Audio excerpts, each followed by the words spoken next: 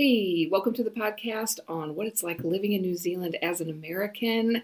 I hope you enjoy this episode today. It's going to be great. If you're thinking about moving or traveling to New Zealand anytime soon, make sure you reach out to me at kiwiamericans.com as I have lots of resources for you and I'm here to help you on your journey.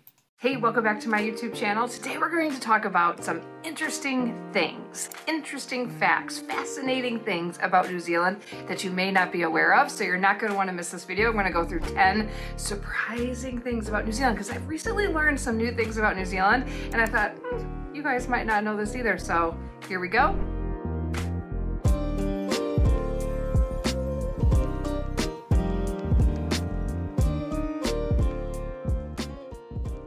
If you don't know me or are new to my channel, we are a family of 6 that have moved to New Zealand from the US and we just kind of share our journey. So welcome if you are new to the channel, and if you are moving to New Zealand, definitely reach out to me because I have lots of resources to help you. But without further ado, let's jump in and talk about 10 surprising things about New Zealand. Now, not all of these were a surprise to me, but I just thought maybe my audience isn't aware of all of these.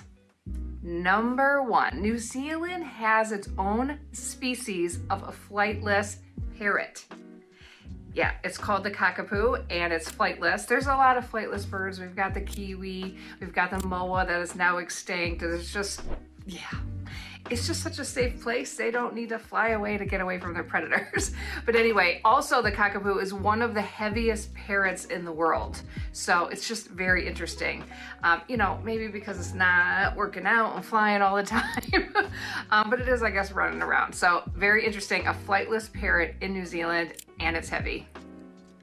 Number 2, New Zealand is home to one of the largest marine reserves called the Marlborough Sounds in the South Island. It's kind of in the north part of the South Island.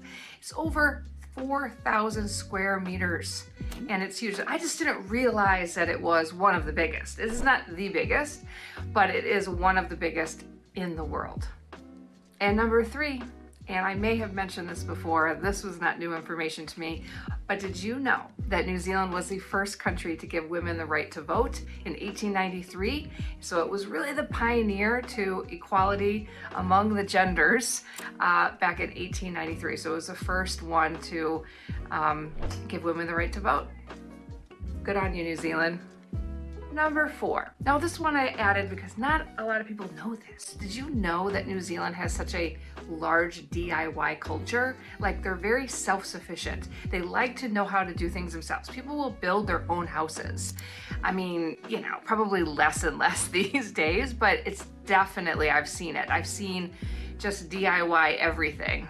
And so they just don't think about hiring people. They think about just figuring it out and doing it themselves. So it's just amazing. Like, even in all the places I've rented, like the landlords maybe like retirement age and they are just DIYing everything because that's the culture here. Self-sufficiency, figure it out yourself. Number 5, the political system. It's one of the unique ones of the world. They have a parliamentary democracy, which means that you don't vote in a person like a president, you vote in a party, and the head of the party is then now your prime minister. And then they also have a constitutional monarchy, which essentially everything is, the queen, the king, I guess the king now is on top of that. And so they don't really, they're not gonna come and take over the government. They don't really do that. They have the prime minister. New Zealand runs on its own. It wouldn't be to their benefit. But the fact of the matter is that they could, is that they are essentially the head. The monarchy is the head. Number 6, did you know that New Zealand has one of the largest ski resorts in the southern hemisphere? I think Australia beats us a bit, but Coronet Peak is one of the oldest ski resorts and ski. So if you love snowboarding, if you love skiing, you're gonna wanna come here. And so there's lots of skiing in Australia as well, but typically New Zealand will have more snow in general, and they have higher peaks than they have in New Zealand. So you're gonna wanna go check out the Queenstown, Wanaka area for skiing. Number 7, and depending on how much you like wine, you may be aware that New Zealand is one of the largest wine producers in the world with, hold on, I wrote it down, 329 million liters of wine produced every year. And it's amazing if you haven't tried it. So if you're in the States and you want to try, I know that they sell it at Trader Joe's. I believe they sell it at Costco. So and I think you could get it probably at Whole Foods as well. So check out New Zealand wine. So good. And number 8, New Zealand is very sustainable and uses so much renewable energy. 40% of its primary energy is using renewable resources. 80% of the electricity that is produced in New Zealand is using renewable resources to produce that. It's amazing. You definitely notice living here that sustainability, environmental concerns, always a big deal. They have done an amazing job at, just caring for their landscape and for the earth and for the energy that they have. It's amazing. It's really noticeable when you come here. Number 9. I did not know this. I did not know that New Zealand has one of the largest Southern Hemisphere's I'm going to read this because I don't want to say it wrong, largest dark sky reserve. It's called the Aotearoa Mackenzie International Dark Sky Reserve, and it's in the Mount Cook area, so kind of in the middle of the South Island. And that is why the stargazing is amazing when you're in the South Island, and it's just amazing. So definitely, if you're traveling to New Zealand, definitely hit the South Island, okay? And then look up.